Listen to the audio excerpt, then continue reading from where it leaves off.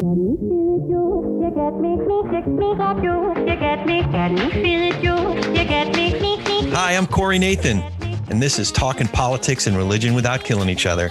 Your home for engaging conversations about the topics that matter most in our culture.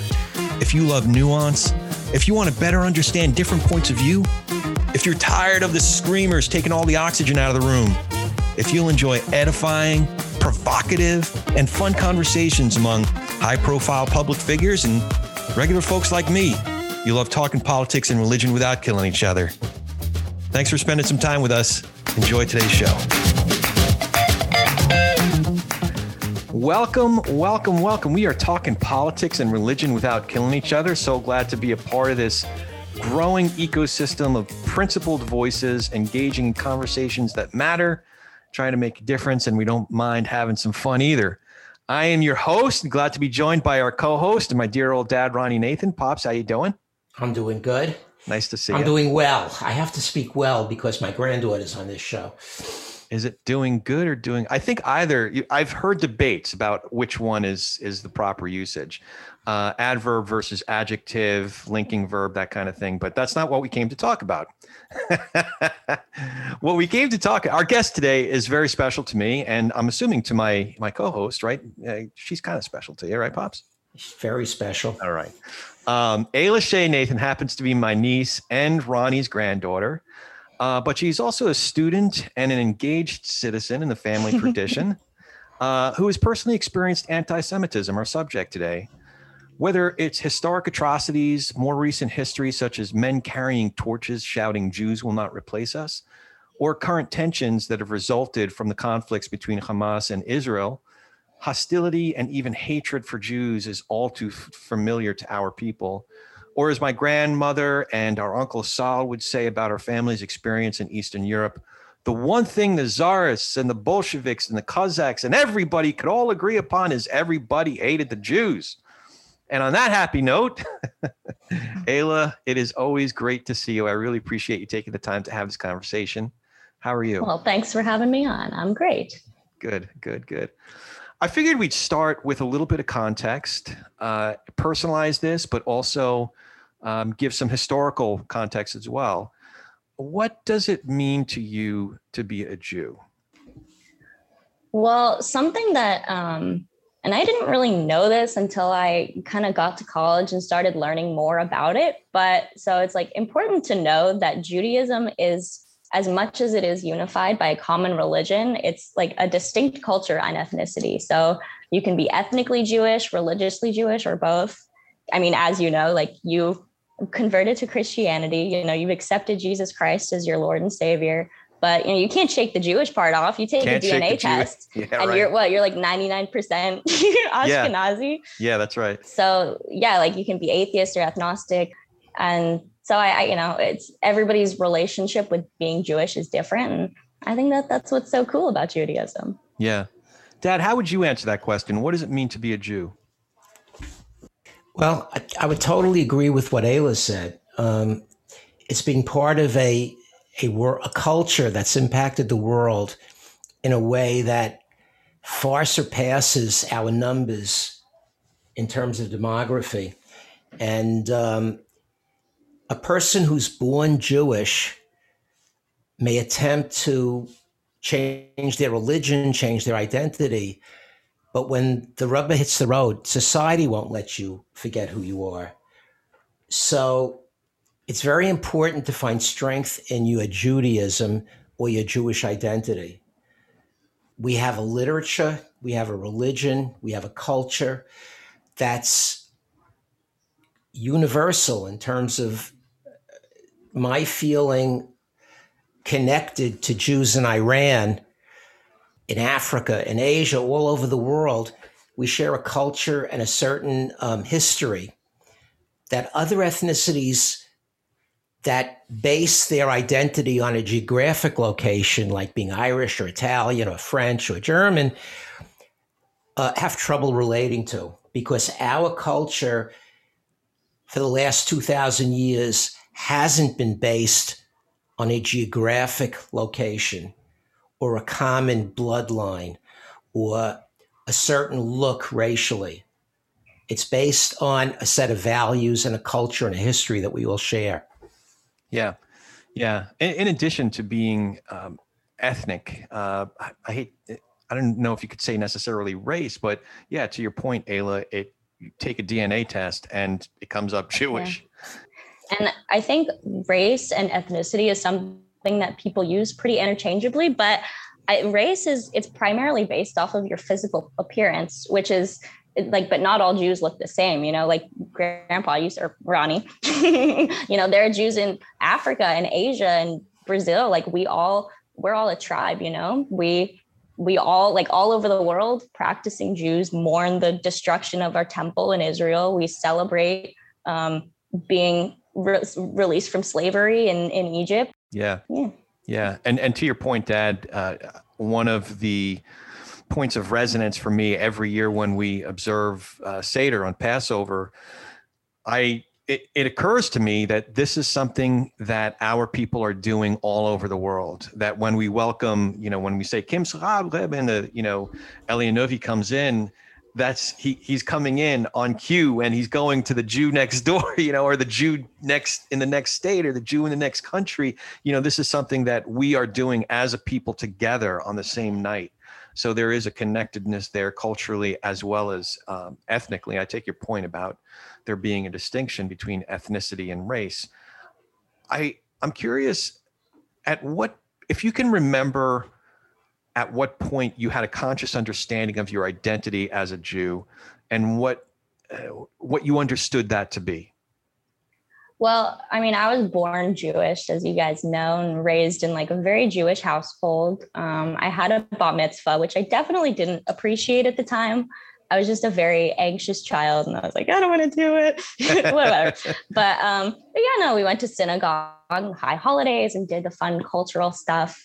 But I never really connected with it as like a cultural thing until I kind of came to college and started experiencing things on my own and connecting with these other people. And so I definitely do have a different relationship with Judaism than I did as a kid, just kind of being forced to like go to synagogue. Yeah. Okay, can I jump in here and ask Ayla a question? Yeah, of course. Unlike your father and me, you were raised in an environment that wasn't primarily Jewish, where you were basically a minority, but not a persecuted minority. Yeah. Being Jewish was like maybe you had one or two kids in your class who was Jewish until you went to Albert Einstein. How is it that when you got to college, your Jewish identity suddenly became important to you? I was exposed to Hillel, which is this, I think, national organization for Jewish students in college. There's one in San Francisco, which was exciting. So me and my friend Cora, we went to Shabbat one night, and like it was just really, really cool. And I just never felt, my friend Cora, who's not Jewish, she said, I've never felt so welcome at a religious gathering. Like it was just kind of a family, just having dinner and talking about stuff. And they just made it very relatable and practical. So just something we could all just connect with in our daily lives without necessarily having to, do Shema every morning or, unless we want to, or just kind of little tidbits of Judaism and just how you can apply it to your life. And that, it just feels a lot more meaningful to me now. Yeah. What about you, Dad? It must have been, you grew up, born in 47, grew up in the 50s, in Brooklyn.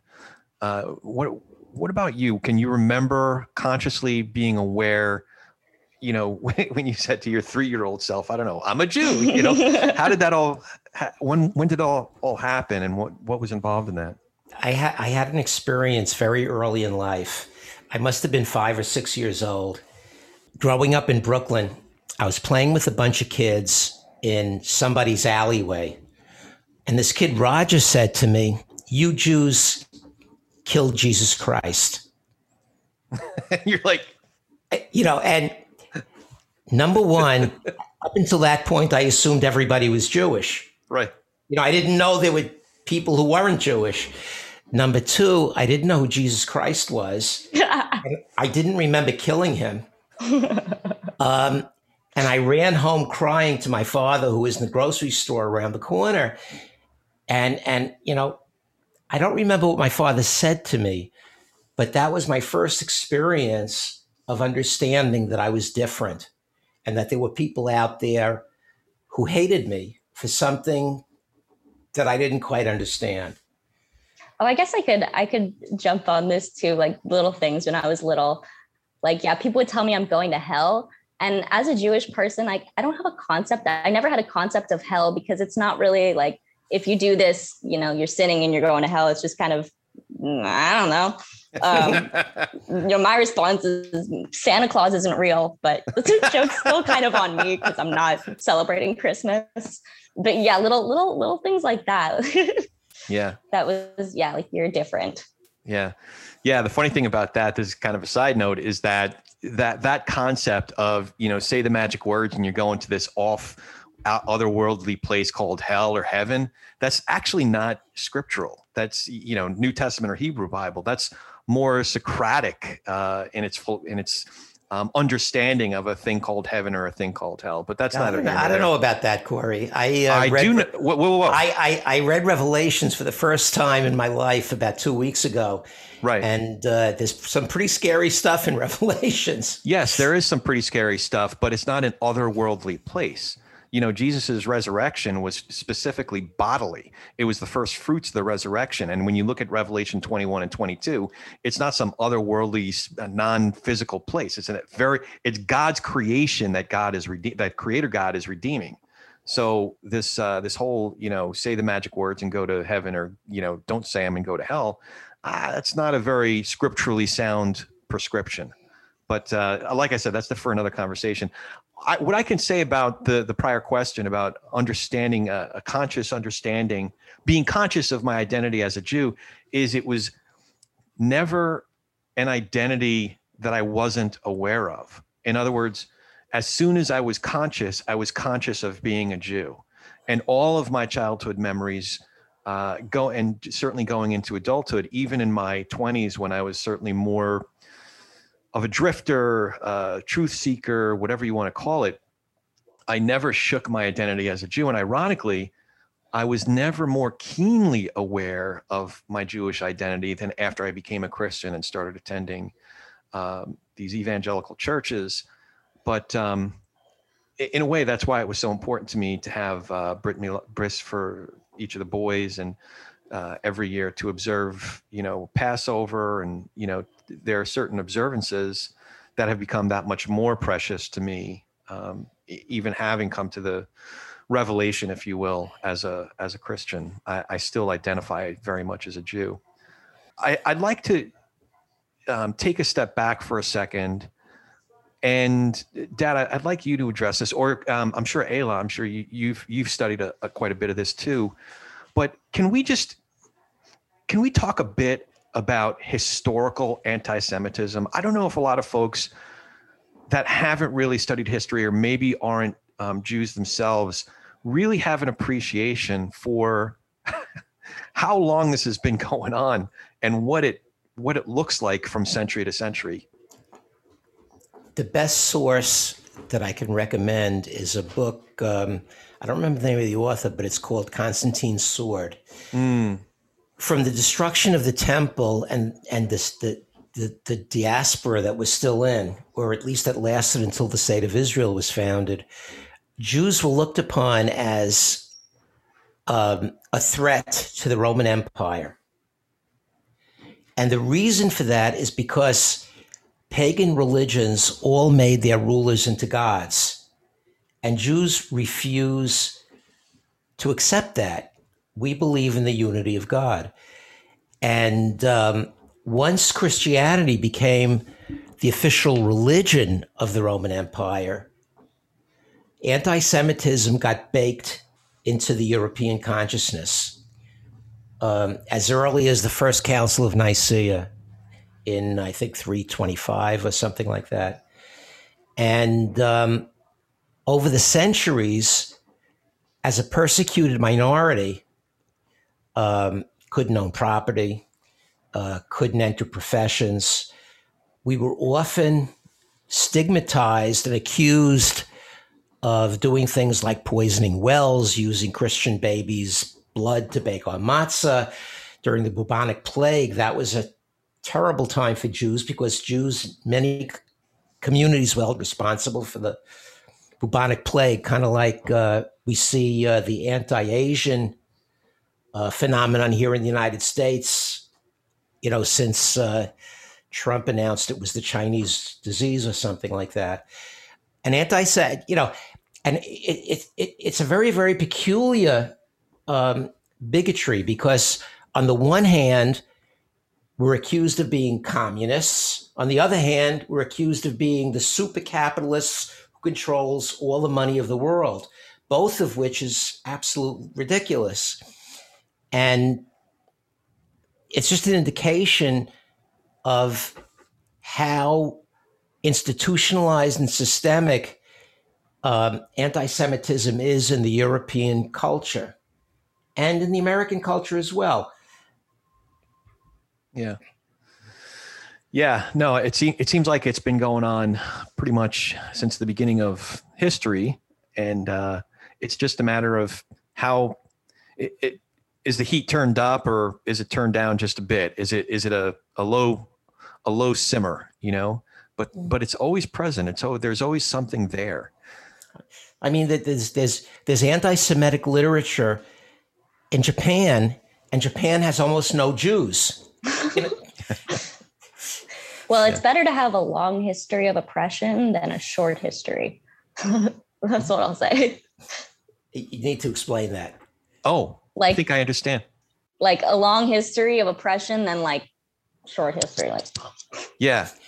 In other words, the Persians tried to get us and we're still here. The Babylonians tried to get us. The Romans tried to get us. The Romans. Yeah. Why are we still talking about them? Yeah, we're still here. And they're, they're just making movies about those guys. What about we're making movies about those guys? What about our own? I was curious, actually, Ayla. We just about a month ago, our family had a Zoom reunion. It was the 100-year anniversary of when our family landed on Ellis Island. I was curious if you learned anything new from that. I'm sure you grew up, like me and your dad, listening to the stories from our family. But I'm wondering if you learned anything new from the reunion. Well, it's just really interesting to just physically see all these people that I'm connected to. And Grandpa gave me his little manuscript of our family history. And I did a project on it a while ago. And I read it a couple of times and it's just really interesting. But just, actually seeing all these people and the PowerPoint and everyone just talking about their own little stories and how we're just this little piece of our whole generation in 100 years. How crazy. And just again, going back to the idea that we're this tribe and no matter where we are, we're still Jewish. We're everywhere. Yeah. Still Jewish. So when I was a little bit younger than you, in New Jersey, you get your license at 17. So when I turned 17, I started driving into Brooklyn and spending a considerable amount of time with Baba and Zayda. And Shay. So you're named after Zayda's Saul. In fact, are you Shalamed Rachel or Shalamed Esther? Esther. Okay. After your mom's grandmother or something? No. Renee was really Esther. Oh, okay. All right. That makes sense.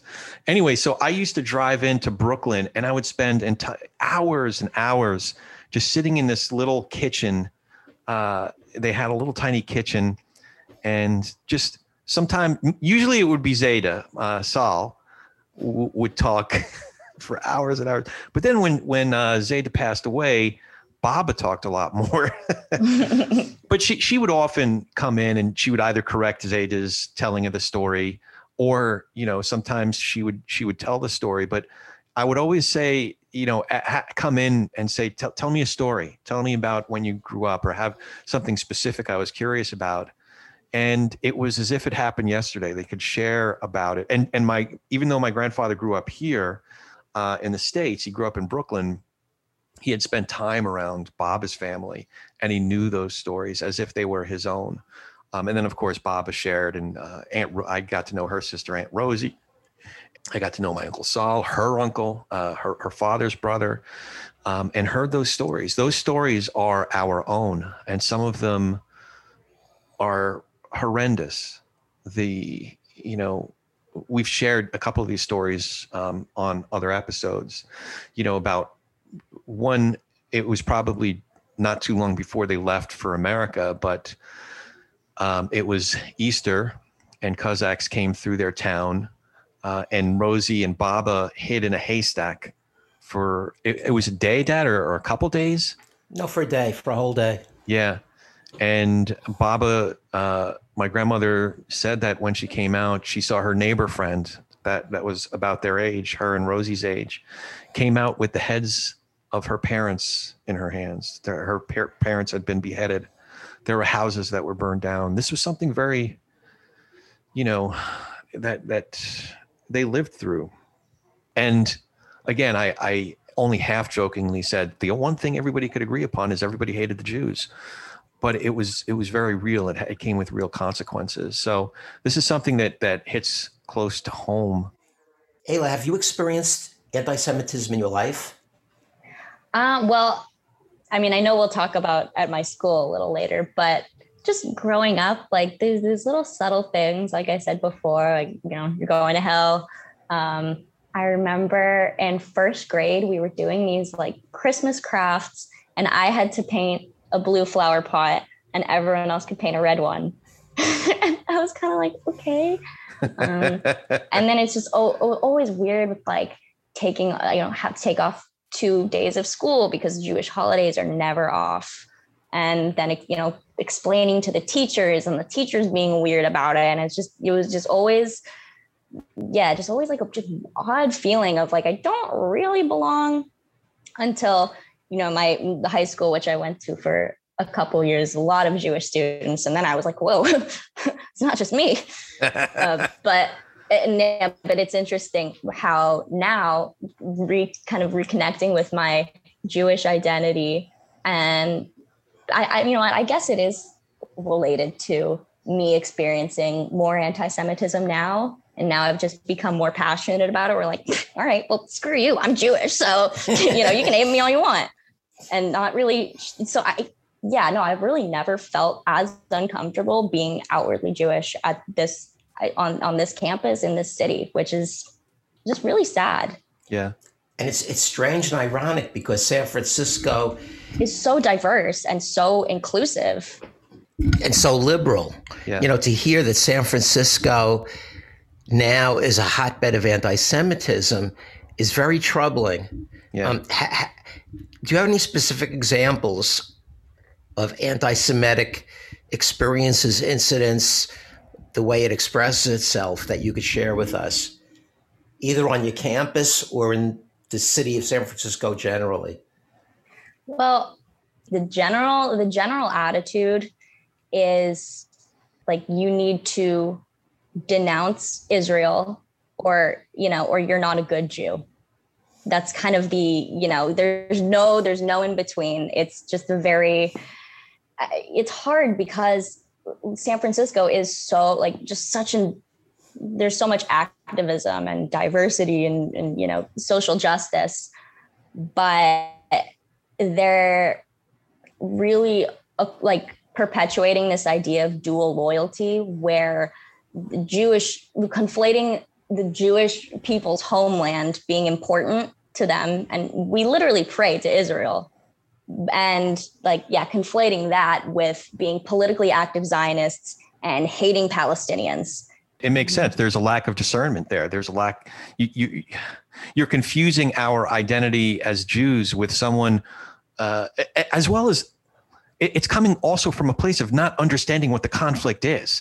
Exactly. Yeah. I don't know if you're on those emails that Sheila sends, but Sheila sent a note the morning after they had to go into their bunker, their their shelter, 3 times in the middle of the night when Hamas was literally bombing their home.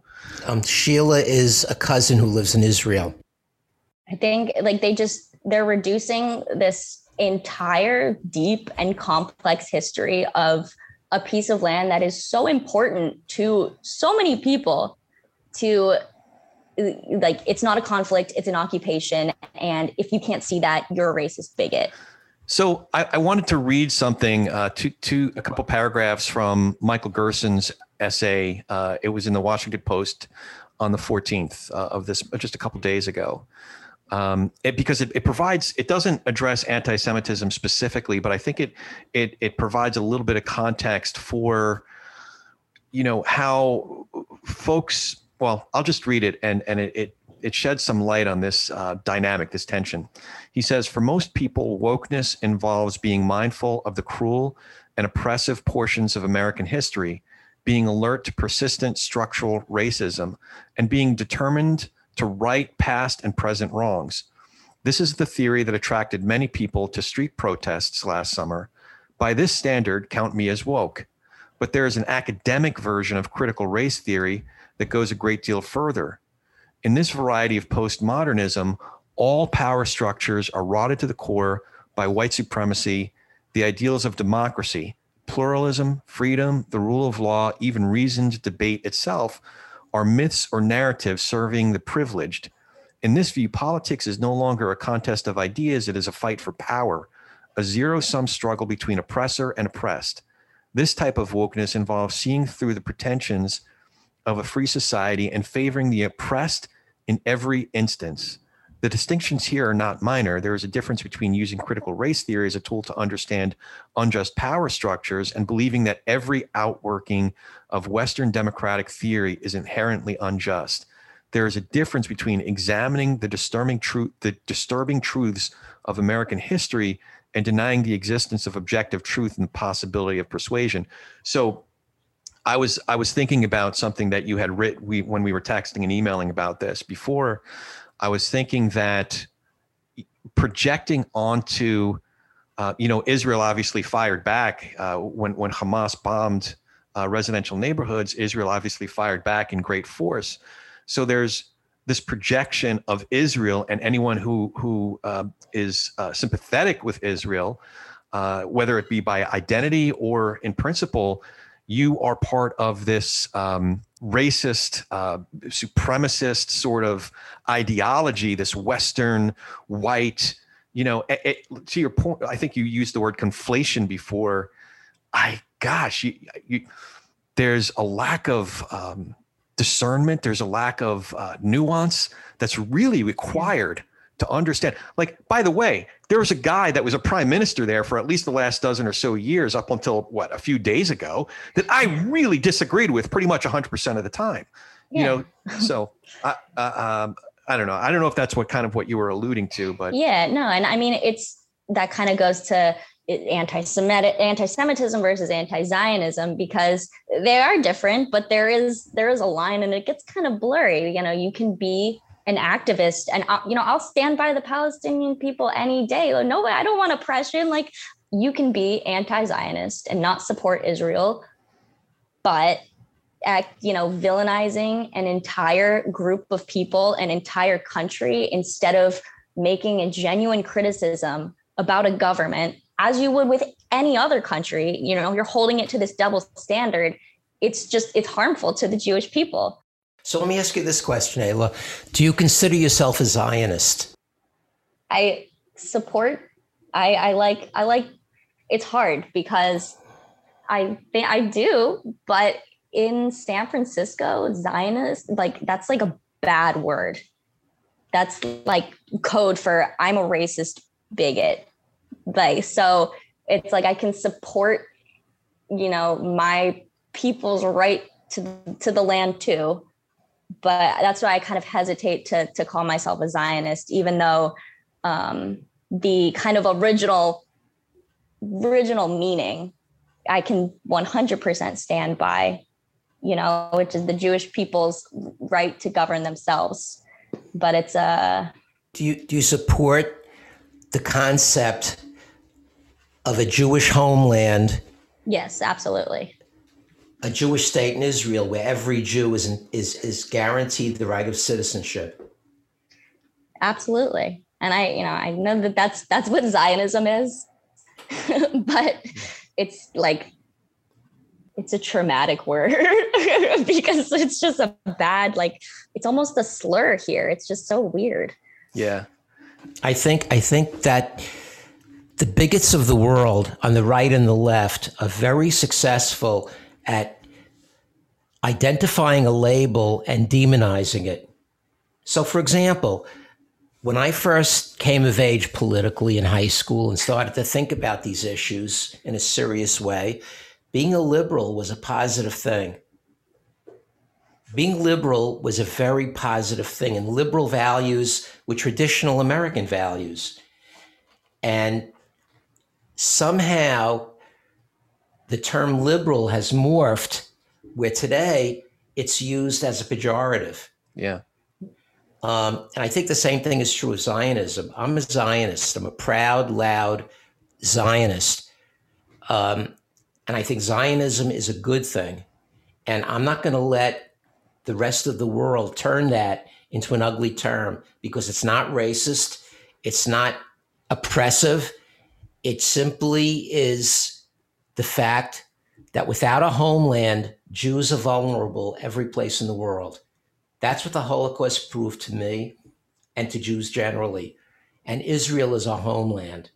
And when the Palestinians leadership comes to the recognition that we have a right to be there too, and they're not dedicated to throwing us into the Mediterranean, that's when we can make peace with them.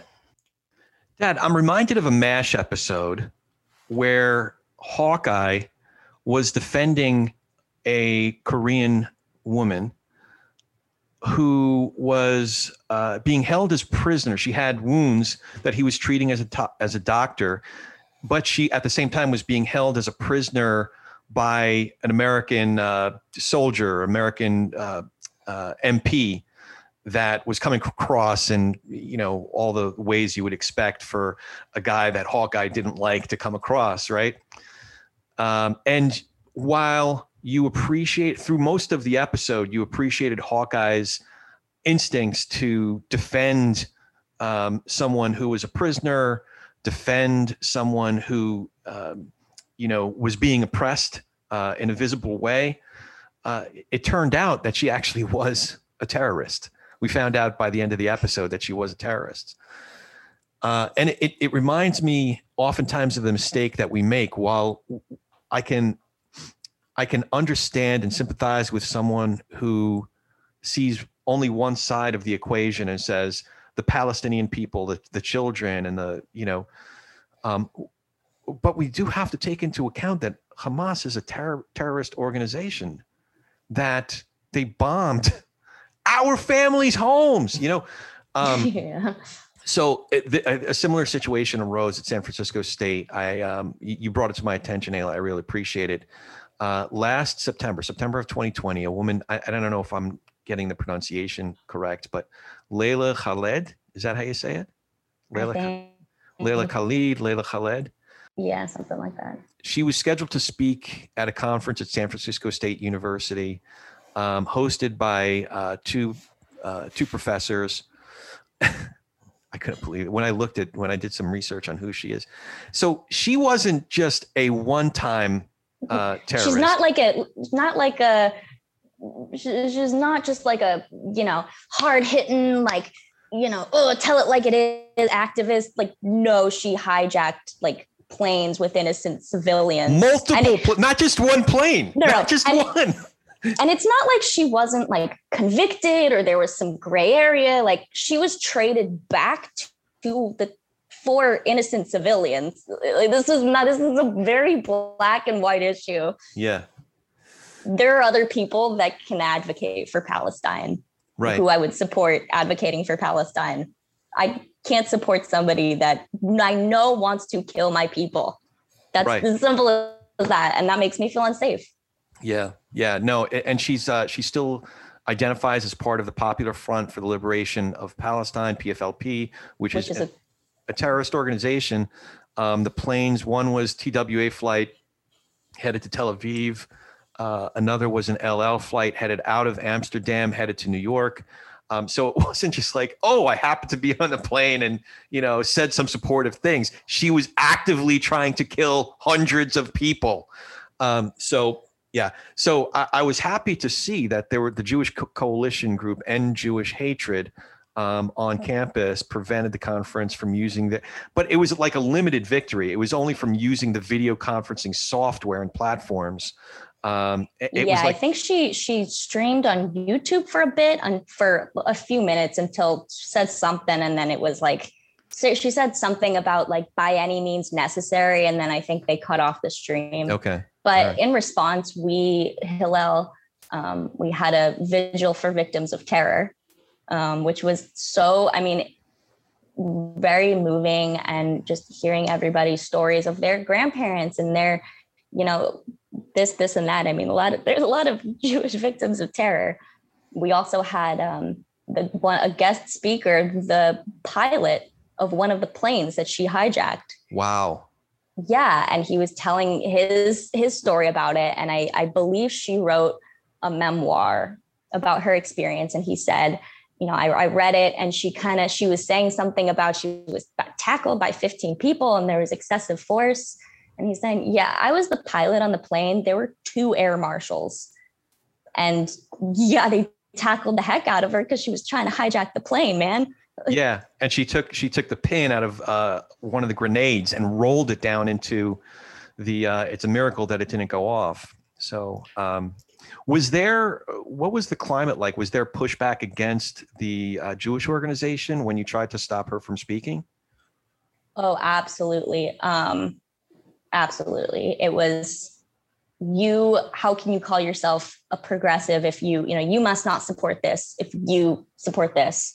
We're just saying this kind of language is very harmful to us, and it's not okay. And the response is, well, you hate the Palestinians and you want them to and it's just clear that they're just not listening to us. They don't want to listen to us. We're telling them that's not what we want. And we're saying these specific things like, hey, we just want peace, man. We just want to be Jewish and not feel like we're going to be attacked or murdered or hated because of who we are. But that translates to, I'm hateful. So Ayla, something that I wonder about generally on the San Francisco State campus, do you think this anti-Zionist / anti-Semitism, is that the predominant culture, or is it just that those who express it are the loudest? I don't know, because I think it is just the culture of the campus, because I have emailed the university president a couple of times with some passionate words. And, the response is, it's a priority for us. It is. It's a priority for us. But, nothing really happens. So there is anti-Semitism on campus, and the school is not taking an active stance against that, or saying hey, don't ask all Jews on campus to answer for the Israeli-Palestinian conflict. And so to me, that just kind of says, well, that's just the culture of the school. If you're standing against Asian hate, if you're standing against, this kind of hate, this kind of hate, this kind of hate, you're not speaking up for me. You don't care about me. Yeah. I've gotten, numbers of emails and different initiatives for other, minority groups to be active and love and not hate, that sort of thing. And I support that. And it just hurts that we're not included in that one. Right. Why do you think that is? And I'm curious to your answer too, Dad. But first, Ayla, why do you think that is? Is it unique to Jewish people that? I think a lot of people don't see anti-Semitism as a real problem, because it's kind of taught that it started and ended with the Holocaust, and that's anti-Semitism. And so I think we're just often excluded from issues and conversations surrounding white supremacy because people don't see it as a real problem, even though historically we have been persecuted for being an inferior race. So, and when we are included, it's more as an afterthought. And I think it's difficult because when you're talking about racism and anti-Semitism, the conversation just immediately becomes comparative and undermining when our oppressors, for I guess lack of a better word, share that same ideology towards us. And so in America, it shouldn't, I mean, anti-Semitism should not be the sole focus of these conversations, but just to exclude it entirely, or like I said, include it as an afterthought, just feels weird, because while a lot of Jewish people in America do not outwardly present as Jewish and don't face the same discrimination of people of color, that's a fact. But just to erase these thousands of years of history where we were not considered equals is just like insulting and just wrong. Yeah. Why do you think that? Yeah, I think we're a victim of our own success. In spite of persecution, Jews have always found a way as a group to not only be successful, but to have a huge impact on the larger culture, much greater than our numbers demographically. I mean, we represent less than 1% of the American population. Yeah, it's like 0.2% or something like that. It's something like, less than 1%. And yet we're represented in huge numbers in all of the professions and the sciences and, in academia. So I think that's part of it. Mm-hmm. I think to a large extent, Asian Americans share that up until recently, when elderly Asian women were being beaten up just for being Asian. Yeah. So I think that's part of it. I think the second part of it is that Americans don't have a clue that open anti-Semitism was the norm in American society until the Holocaust, till the 1950s. Father Coughlin, a guy whose sole pitch was hate the Jews, had the most popular radio program right through the 1930s. Yeah. Henry Ford, Charles Lindbergh, they were very prominent figures in the public, public sphere that were very vocal anti-Semites. I mean, it was when you study some of the recent history, as recent as pre-World War II, it's daunting to think about. But Ayla, you had a really good point. I don't know how long ago this was, within the last decade or so, that it occurred to me that there was this sentiment out there where being smart and well-read and accomplished all of a sudden became a bad thing. But you made a different association. Can you tease that out a little bit? Yeah, the elites. It's little things that I'm learning about. I mean, because these like conspiracies of like the lizard people running the country, like the elites that control the media and the economy, that's just a code word for Jew. It just is. Yeah. Or like a dog whistle, I guess would be called. Yeah, I mean, it's not so subtle at times. Dad, I meant to ask you earlier, I'm sure that you experienced overt racism. I had a couple of, not racism, I should say, specifically anti-Semitism. And I had a couple of what I might refer to as soft anti-Semitism and a couple more overt. But I'm curious about your own experience. I've experienced the typical American kid kind of anti-Semitism on and off all my life. It's just something you accept, and it's something you learn to deal with one way or another. About 2.5 years ago, I put on a yarmulke, and I wear a yarmulke all the time. And what's interesting to me is that in the 2.5 years that I walk around openly expressing myself as a Jew, I've only had 2 negative experiences. They were very negative experiences and very troubling experiences. But 98% of the time, wearing the yarmulke has been a very positive experience where people approach me and little kids want to know what that yarmulke means. And the parents tell them, oh, it means he's Jewish and the amazing thing is that in America, most people are very tolerant of Jews. But the anti-Semites are so loud and so determined in their anti-Semitism that it's very troubling. I had an experience about 1.5 years ago in Manhattan. Grandma and I came out of a show, and a young black man yelled, "Hey, you Jew, buy my CD. I know you're rich because you're Jewish." So I turned around and he was like right in my face. And he was, like a late teen, early 20 something. I'm 74 at the time, maybe 72.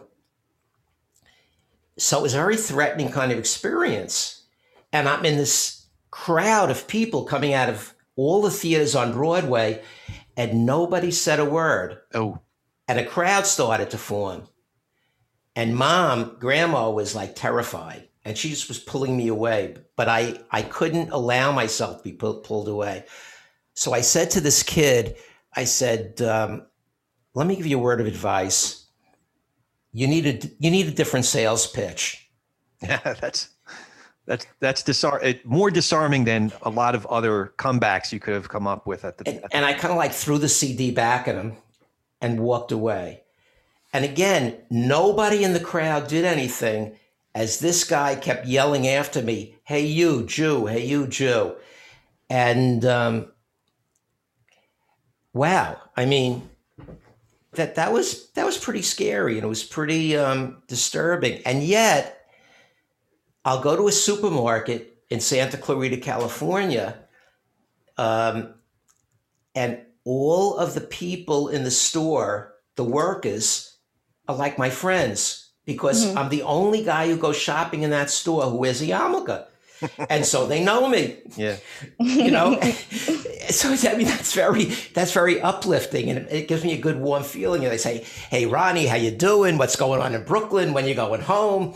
It's there's a Jewish holiday coming up. We have challah in the bakery, stuff like that. It's really that's nice. Yeah, it is nice. Well, when I became a Christian, it might I don't know if it'll be surprising to hear that I experienced different versions of anti-Semitism. Most of it was soft, what I would consider or categorize as soft anti-Semitism, meaning there wasn't anything malicious behind it. It was more an expression of ignorance. For example, folks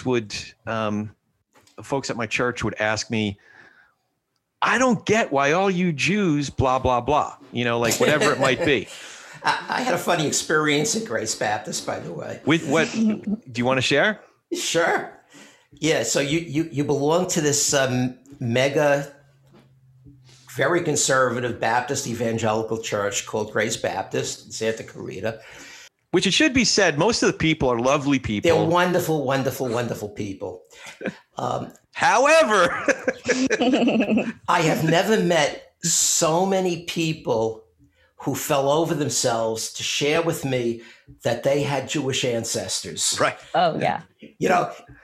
The only thing I can compare it to is that everybody from Texas thinks their grandparent was Cherokee or something. Yeah. I mean, but I had this one experience where I was picking Jack, Ayla's cousin, Corey's son, up from the Passion Play rehearsal. Oh, yeah. And I was just there, and a woman turns around. She was in this clutch of other women. And she turned and she says, "You're Corey's dad, aren't you?" I said, "Yeah." And she said, "So are you a completed Jew?"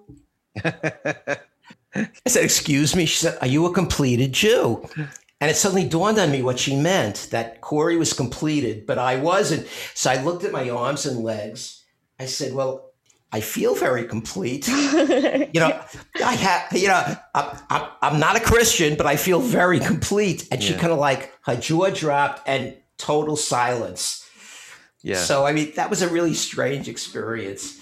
Yeah. So there were some, still softer experiences like that. There were some that were a little bit more offensive, like when they, that was pretty offensive, actually. Yeah, that was pretty offensive. But also there are times when they would, like when they held a Seder at the church. It was more of a colonialist impulse than a truly evangelical impulse, because it was communicating, this is what the Seder really means. This is what the Seder should really, and we know because we're completed, we're Christians, and I found that to be really offensive. They were co-opting something as if they had the answer and Jews really didn't. So that was a little bit even more than that. You and I attended a series of classes. Yeah, I couldn't do that again. I couldn't sit through that again. About a guy who was born Jewish and had converted at a very young age, was giving a seminar about Judaism and Jews, and he got some really basic stuff wrong. Really wrong. Yeah, really wrong. Yeah. And so I offered to do a little class of my own. No, that's not going to happen. That is not going to happen. And the response was, well, first we have to take it up with the deacons. Right. And then we have to take it up with whatever other body supervise. And the answer came down and said, no, we won't let you do anything educational in this particular church. Yeah. In other words, they wanted to learn Judaism from somebody who wasn't a Jew. Right. Because their goal was to convert other Jews. Their goal wasn't to understand Judaism. Yeah. So there were instances like that. The one that really hit me the hardest was the last couple of years. You referred to the Passion Play. The depiction of certain characters was worse than a caricature. I mean, the depiction, and that was the other thing too, is that in the last play that I was Passion Play that I was familiar with, they conflated the Pharisees and the Sadducees, and they just conflated all of these characters into the proxy for all the antagonist character, and put the makeup on to make them look even more evil. And it was like somebody's got to be aware of how overtly anti-Semitic this is. Well, look at Mother Gothel and Rapunzel. I mean, like the blood libel at its core. Yeah. So can you expand on that, Ayla, for the listeners who don't know what you're talking about? Okay, well, correct me, Grandpa, if I'm explaining it a little wrong, but there's this age-old anti-Semitic kind of conspiracy called blood libel, that Jews were, and one of you said something like baking Christian babies into matzah. It's like a lot of things, like Jewish people drinking Christian babies' blood for youth, and this kind of thing. And you can see it too, like throughout, even with the focused on anti-Zionism, there's a real emphasis on they're murdering babies. And it feels like that's something that's very present, and it's just like always an underlying thing, like Jews and babies. I don't know what the deal is. Yeah. Dad, do you make any connections between that and the prominent QAnon theory? Oh, there's a lot there. Yeah, absolutely. Yeah. I was going to make a point before that a lot of times anti-Semitism isn't overtly anti-Semitic, but it's couched in these conflations between a hatred for the way we think in a unique way. We think in a Talmudic way. We always think on the one hand and on the other hand, and this rabbi and that rabbi and this, like there's all these different opinions. So we're trained up in a way of thinking, in a way of being that, I mean, if you can't think in terms of nuance, that's just who we are, just being people. I mean, I feel like we're one of the most self-critical people. Like, we argue with each other. We argue with God. We argue with ourselves. With ourselves. It's not like we're not willing, we're stuck in our ways and we're not willing willing to listen, and I think and like, for example, like even if you're just using the Holocaust as your only example of anti-Semitism, it didn't start with ghettos and trains and gas chambers. It started with like these little instances and these, kind of ideas that get stuck in your head, like these are just Jewish people. They become normalized, and then it's easier to excuse like more non-subtle things. And then, so it's like, it's not that when we're calling it out, it's not that we're sensitive and we hate other people and we want to be part of the oppression club. These are literally the building blocks for our genocide. Yeah. So it's hard, when people say we're overreacting, like we're just trying to make this not happen again. Like, do you not see? Yeah. Yeah. So one of the most disturbing developments in current American political culture was the Charlottesville experience, where people came together, presumably to protest statues of Southern Civil War heroes being taken down, and somehow ended up in a torchlight parade with people screaming, "Jews will not replace us." Yeah. How does that happen? How does that happen that a demonstration dedicated to one thing morphs into something that looked like a Nazi rally from 1938 in America? And then our president says there are good people on both sides. How does that happen? Yeah, there's a permission structure that's created and an encouragement that picks up steam. Yeah, there's a lot of elements there that it's going to take many years to diagnose and to understand how we got here, So before we end the podcast, I have one more question for Ayla. For my first grandchild. I know what you're going to ask.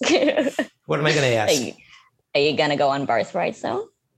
Oh, no, I wasn't going to ask that. But that's a good question. Are you going to go on birthright soon? Soon. Who knows? Soon. Who knows? So, well, definitely before I can't, but we'll see how things, turn out for me in the next few years. You have to, your life has to be at the right time for you to do it. I get that. Mm-hmm. Yeah.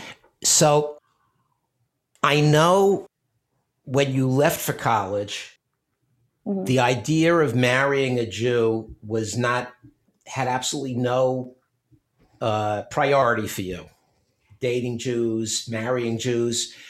I'm wondering if your experience at college with anti-Semitism and being more connected to your Jewish identity, if that will translate into something that'll become important to you for the rest of your life.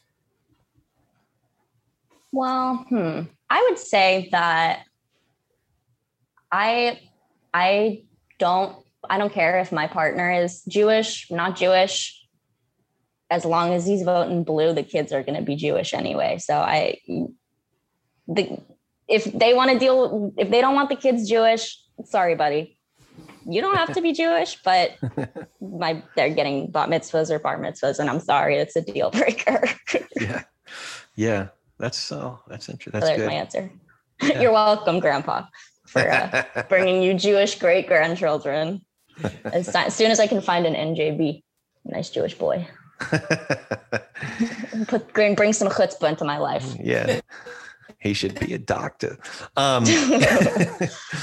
Okay, well, I certainly learned a great deal. I'm really appreciative, seriously, because it does, you kind of put yourself out there, and I appreciate your candor. I appreciate your thoughtfulness.